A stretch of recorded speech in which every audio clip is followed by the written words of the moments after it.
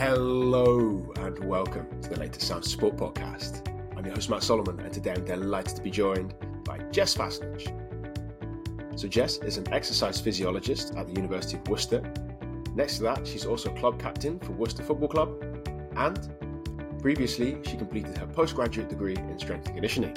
So who better today to discuss the demands of women's football than Jess? So without further ado, it's time to welcome her onto the show. So Jess, welcome to the Sounds of Sport podcast. It's a pleasure to have you here. Thank you. It's a pleasure to be here. Thank you very much for joining us. So can you just a quick introduction as to who you are and what you've been up to until now? Yeah, of course. So I actually wear multiple hats. So there's part of me that works for University of Worcester, doing all the fitness testing for the Fire Brigade in Hereford and Worcester. And then there's another part of me that actually works for Sounds of Sport, doing the coach academy. So obviously the mini courses we offer, I'm kind of in the background, trying to help pull the strings and get tutors in for that. Also, while trying to play football, being a club captain of Worcester City Women. So it's busy, but I enjoy it all. Absolutely excellent. And where was your football career until now? Yeah, so I actually played in the States for a little bit. I played at collegiate level. I think back when I played, I'm getting a little bit older now, but back when I played, there wasn't as many opportunities for women's football at the time. We had Centre of Excellences, which obviously has ceased to exist now. There's different, I think they call them like RTCs now. But back then there wasn't that much. So for me, my main option was I'm going to go to uni regardless. I may as well look at kind of the options out there. And that's when the opportunity to play in America came up. So it's great. I mean, you get to study towards a degree, but you also get to play football, pretty much full time. You're almost treated like a professional athlete without getting the pay packet, I guess. Yeah, you get some school, but it's not quite the same as earning the millions that are available. Absolutely, yeah.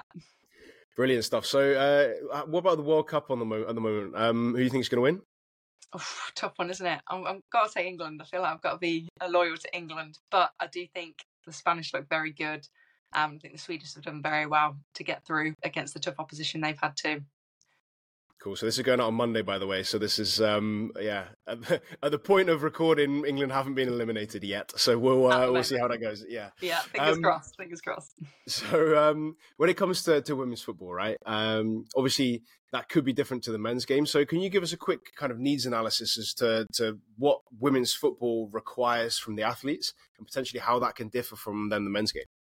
Yeah, of course. So I think the first point of call is almost to look at what are the similarities.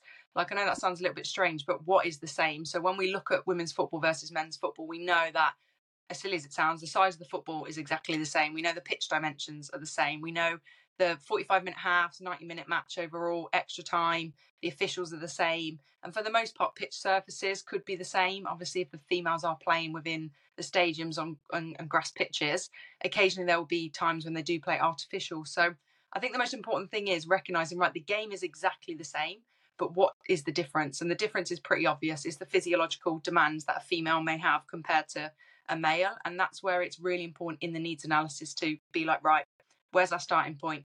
We can't compare male to female athletes and vice versa. It doesn't work. So I think when we look at our needs analysis, we have to look at female athletes as almost like a separate, kettle of fish, so to speak. So when we're looking at our needs analysis, the most important thing is to determine, okay, we know the game is exactly the same as the men's, but what does differ? We know things like your VO2 max scores are probably not going to be higher as your male counterparts. We know things like strength levels, counter movement jumps. We know speed and agility is probably going to be a little bit slower than our male counterparts. So when we're doing our needs analysis and we're collecting all that normative data, that's our most important thing is when we get that normative data, are we utilising it for the squad we're working with? So as a practitioner, if I'm at an elite level and I've completed a needs analysis for my team, am I going to utilise that data to push one another and kind of use it internally? Or are we also going to draw on other elite clubs where there is data available and we can see maybe there's a benchmark? We might be a team in the WSL that might be considered maybe a bottom half team, and you might have data for your team, which is great, but you might want to push and be those top 3, top 2 teams. And if there's data available on those teams, you can create a benchmark. The issue we then have with needs analysis is actually when we're looking at the non-elite side. So the non-elite is really, really scarce when it comes to data. And that's somewhere with the women's game, it needs to improve moving forward. So I think for me, we know physiological demands are very different. We can't compare them. We have to keep it completely separate. And can you take us through some examples of that? So let's say you mentioned VO2 max might be lower, but can you take us through what we can then expect from women in football? Yeah, good question. So typically with VO2 max, it's recording quite a bit of data and research that's been conducted so far that normally a female at an elite level will have a VO2 max score between 46 and 57.6. So when we're looking at female athletes and we're comparing them, that's kind of like our golden nugget. That's the standard we're trying to reach if we want our athletes to be at the top level. When we're looking at the male side of things, a lot of the research and literature today actually says that male counterparts at elite level are probably around 58.4 to I think around 63, 64. So even with just the VO2 max, you can see there's a significant difference on how vast it is when it comes to VO2. And I think it's things like when we look at females versus males, and if I take as an example the respiratory system, we know on average, and I talk typically, okay, because it's not like it's a standard, it's like the bell curve, so to speak. We're talking the average. There's going to be some females where it differs.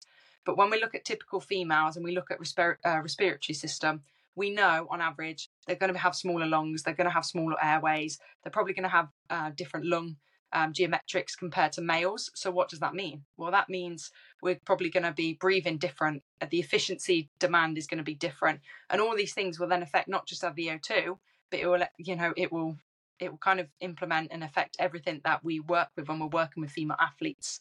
When we look at strength levels, again, we know that males going to be stronger physiologically in terms of muscle mass.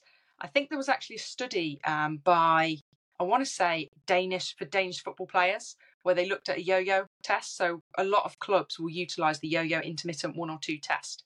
So the whole point of the yo-yo test, for those that don't know, is looking at recovery levels of athletes. And it's kind of seen as a gold standard test because of reliability and validity. And we can kind of gauge how good are our fitness levels for our team. And I think the one study that completed it for the Danish athletes actually found that within the yo-yo, the female Danish team actually completed probably higher than some male athletes that completed the yo-yo test. But then this is where it's really important as practitioners that we kind of need to nail down into the why a little bit more. So it's not picking apart research that's completed already. It's kind of just being skeptical and being like, okay, so why is that the case? And when you do delve into it, that, the Danish level elite players, yes, they did represent high yo-yo scores, which is obviously saying they're fit athletes, they've got good VO2 maxes. But actually, when you compare it to the male squads and the male athletes used and the sample size from the other studies, we're talking average male athletes. We're not talking the elite level.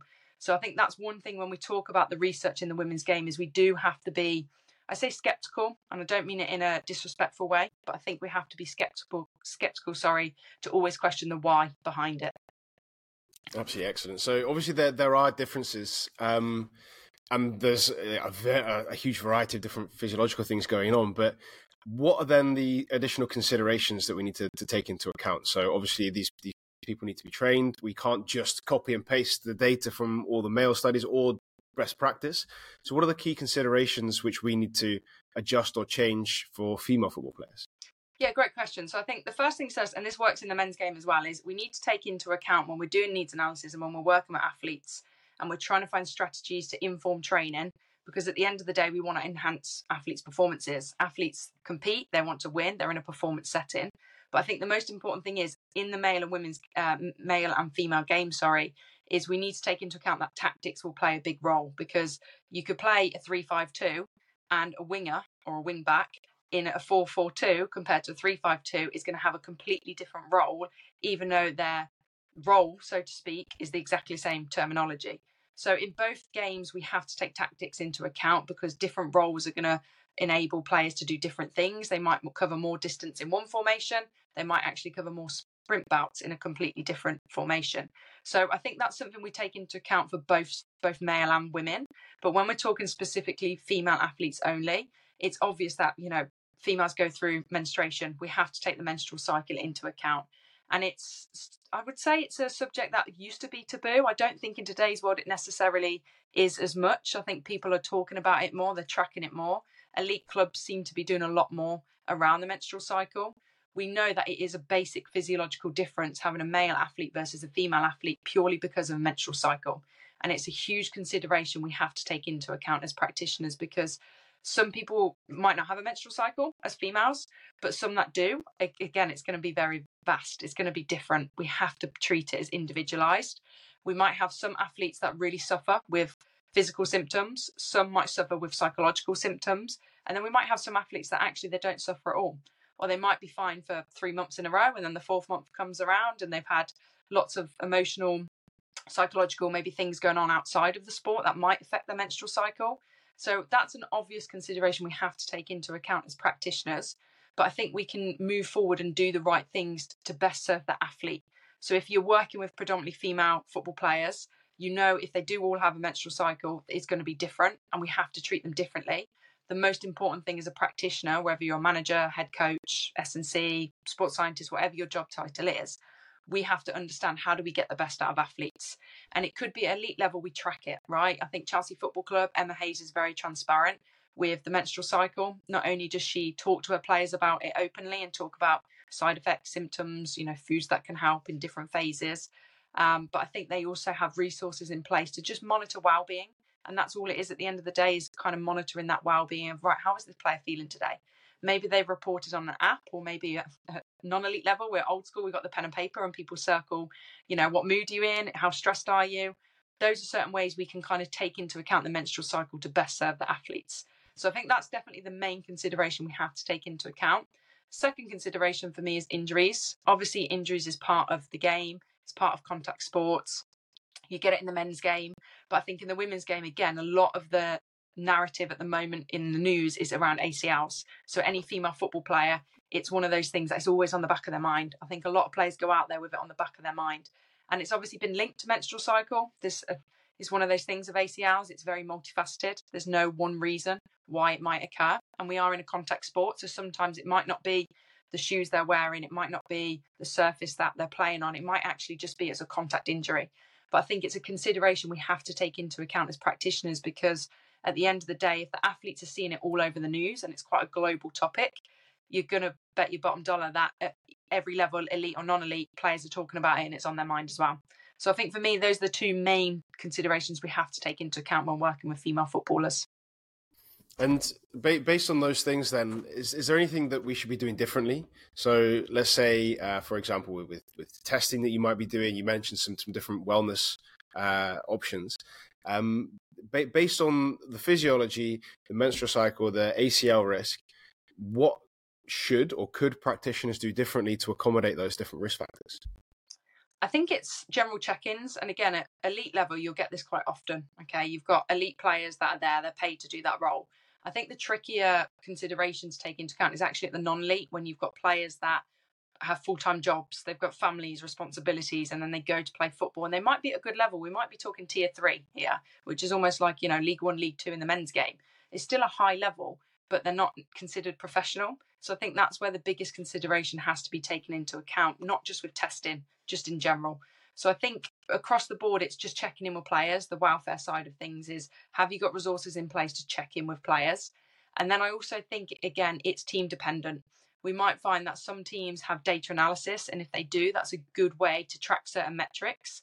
So I believe that the rule of 3 is a really good thing to look at. So when you have all the data points, and you probably know in data, there's so much we can track for one athlete, and then you times that by a squad of 25, you're inundated with so much data. You're like, what do I do with this? And then the last thing you want to do is look into all those data points and then bore the athletes with it.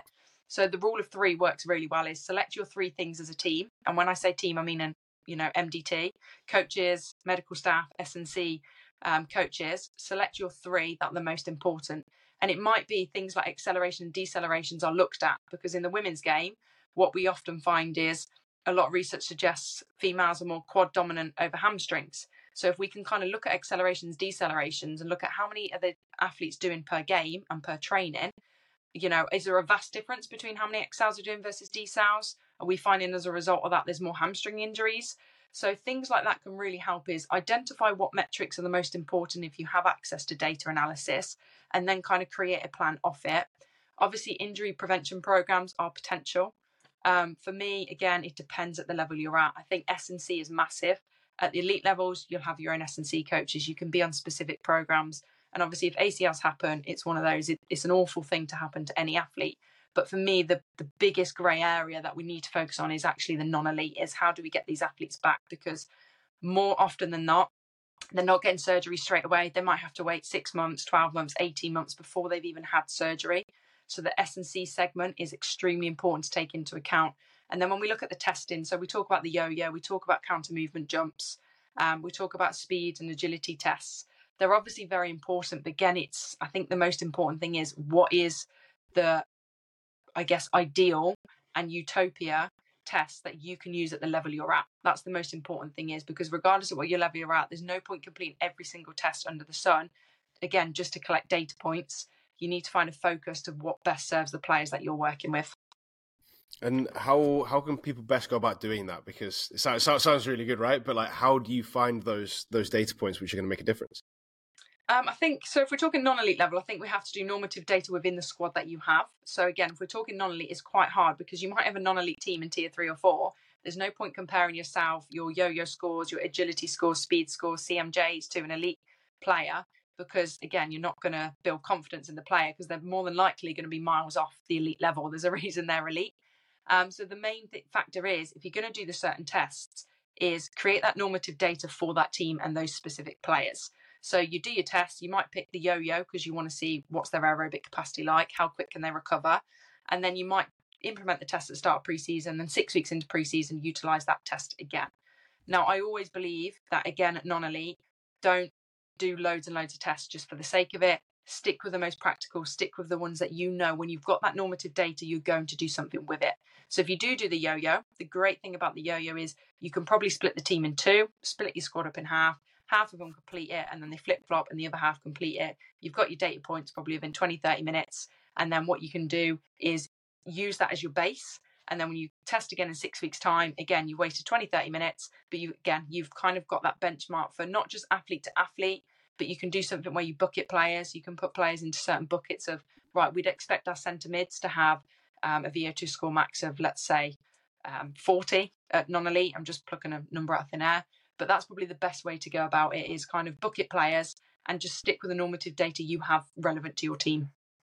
Absolutely excellent. So when we get on to applying this, I'm interested to hear how you've done this before or how you would go about doing it. So can you give us a case study as to how people can go about improving physical performance in women's footballers? And that could be like a really broad case study of going through different tests, but it could be specific down to a training session. So how would you go about incorporating all of this different information to provide a training program in order to improve female football performance?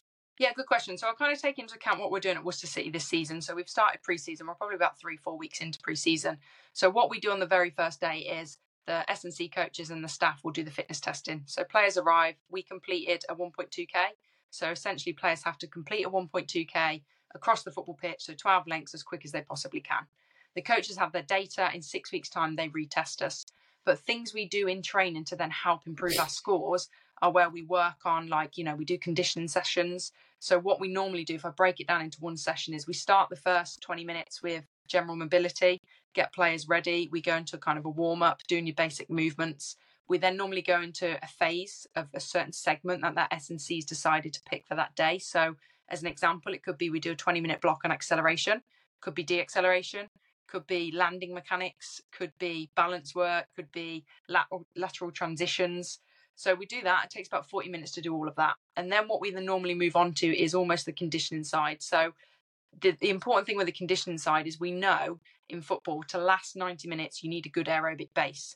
But we also know that the anaerobic movements where we need high power, really explosive, really quickly, we also need those for jumping, tackling, those pivotal moments in a game that often win us the game, especially when players are fatigued. We know we need a good kind of base of those too. So what we normally do around our conditioning here is we will focus it on one or the other. So what our S&C coach might do is we might do 70% runs across a certain distance where we're changing direction for, let's say, 40 seconds. We rest for 20 and we repeat that 8 reps. So that's a good way of doing it. Now, on the flip side, when we look at more anaerobic base, that's where we're talking max efforts, but probably a longer rest period. So we might do a 10-15 meter sprint, complete it as fast as you possibly can, then take your rest period about 40 seconds to get back, recover, replenish those stores, and go again. So that's where it's really important, is even in pre-season, you can mimic what you do. No athlete really likes just to run straight. No one likes linear sprints. It's not fun, is it? I don't enjoy it. I do it, but I don't enjoy it. But the best way to kind of get buy-in from athletes is try and use the ball where possible. Obviously at elite level, they know their rules, they know their job title, they know as part of the sport, you can kind of do anything with them, but still to create that buy-in, what you want to do is try and incorporate the ball as much as possible. And obviously technical sessions, what you can do is you can adapt your pitch sizes, the amount of players you use, underload, overload, and all of these things obviously mimic the fitness demands you want to get out of it as well. So that's just a bit of an example of what we do. Obviously that's specific to us at Worcester. Clubs can do it in multiple ways. And I think the non-elite, again, I'll kind of bark on about it again, but with non-elite, it's really important that athletes don't just rock up and train twice a week and play once at the weekend. They have to be doing all they can in the week. So if you have a game on a Sunday at non-elite level and you play 90 minutes, Monday probably needs to be a recovery day or active recovery. And that's where athletes are on their own. They're trusted to do that themselves. Let's say you have team tactical and technical training twice a week, let's say Tuesday, Thursdays. That still leaves Wednesday, Friday, Saturday, where they're on their own. So what we don't want is athletes at that level to best prepare them and prevent injury, because that's the most important thing. We don't want athletes doing absolutely nothing. We need to be doing the right things. So that's just a little bit of a snippet of kind of what we do. But obviously every club will be different based on, their players and what they're trying to get out of the season. Absolutely excellent. And have you got any tips for, let's say, 16 to 18-year-old athletes who are just coming through that system? What can they do to make sure that they're then, not getting these injuries? Because obviously, I'm a little bit older now, and I realise that it's kind of important to not get those injuries. But when you're 16, you don't realise it. So how do you at 16 do that kind of prevention stuff to make sure that you can have a long and fruitful career? Yeah, do you know what? It's hilarious because now I'm getting older as well. I look at the young ones and they're the kind of players that can rock up. They don't need to do a warm up. They don't need to cool down. They can play 90 minutes and they can probably play 90 minutes the next day. And I'm like, I can't walk. I'm struggling the next day. So it's definitely, I think one of those, it's just with younger athletes, it's kind of telling them the why behind it. That's the most important thing, because you don't want to scare athletes. You don't want to say, look, if you don't do this, you might do your ACL. That's not what you want. But you also want to put it in perspective that if they're good athletes and they can go far in their career, whether they go on elite level or non-elite level, if they want to kind of, I guess, drag out the longevity of their career and play as long as possible, that's the most important thing, is getting the basics down. So can they find an S&C coach? Is that something they can utilise at the club? If the club don't have one, can they utilise one on their own outside? And if they can't, I think it's just doing basic research on what are the typical movements we need to do. So for me, in the women's game, more than often than not, a lot of female footballers are probably going to have to work on hamstring strength. So that looks like in the gym, what hamstring exercises can we do? Not just deadlifts, there's a variety of things we can do. And even single leg stuff. There's a lot of single leg stuff that I think athletes, especially when they're younger, can start kind of get into a good routine and include, so that when they do come to game day and they do come to training sessions, not only do they know the movements if they're there and they're incorporated into their session, but they understand the why behind it. That's the most important thing, especially with the younger players. Absolutely excellent. So Jess, massive thanks for your time and efforts today. It's been a pleasure talking. Where can people find a little bit more about you and what you're up to? Yeah, good question. So I think my face is plastered normally over Worcester City Women FC links. So whether that's the website, social media, obviously I'm on social media and LinkedIn myself. And I also do I forgot to mention this earlier, but I do coach a Parkinson's walking football. So basically for not necessarily elderly people, but human beings that have Parkinson's, have been diagnosed and they want to get involved in football. Obviously walking football is very different to normal football. I've tried it myself. It's hard not to run. But I do quite a lot on that front. So again, if there's anyone that's interested in kind of the Parkinson side, women's football, ACLs, my email and contact info will be available. So I'd love to connect with as many people as possible. Absolutely fantastic. Jess, massive thanks for today. It's been a pleasure and I look forward to speaking again soon. Thank you, Matt. Take care. Appreciate the invite. Thank you. Absolute pleasure. Thank you. Bye. And that's it. Once again, a massive thanks to Jess for all of her hard work in today's podcast. I really appreciate it. I'm sure you do at home too. Before you leave, I want to point you in the direction of the Science of Sport Coach Academy. The Coach Academy is an overgrowing library of sports science courses which are broken down into bite-sized chunks. So if you've enjoyed today's podcast and you want to get some more great sports science information, you can get yourself completely for free into the Coach Academy in the next 7 days using the link in the show notes. What's more, every time you complete one of the courses, you get a certificate of completion which can prove your ongoing education. And if you enjoyed today's podcast specifically, Jess has one of those courses, so be sure to check that one out too. And if you have enjoyed today's podcast, it'd be fantastic if you could recommend us to a coach, a colleague, an athlete, or a friend. That means that we can keep bringing the best possible guests and the best possible content. And that's it. I'll Once again, a massive thanks from me. I'm Matt Solomon of Science of Sport, and I'll speak to you next week.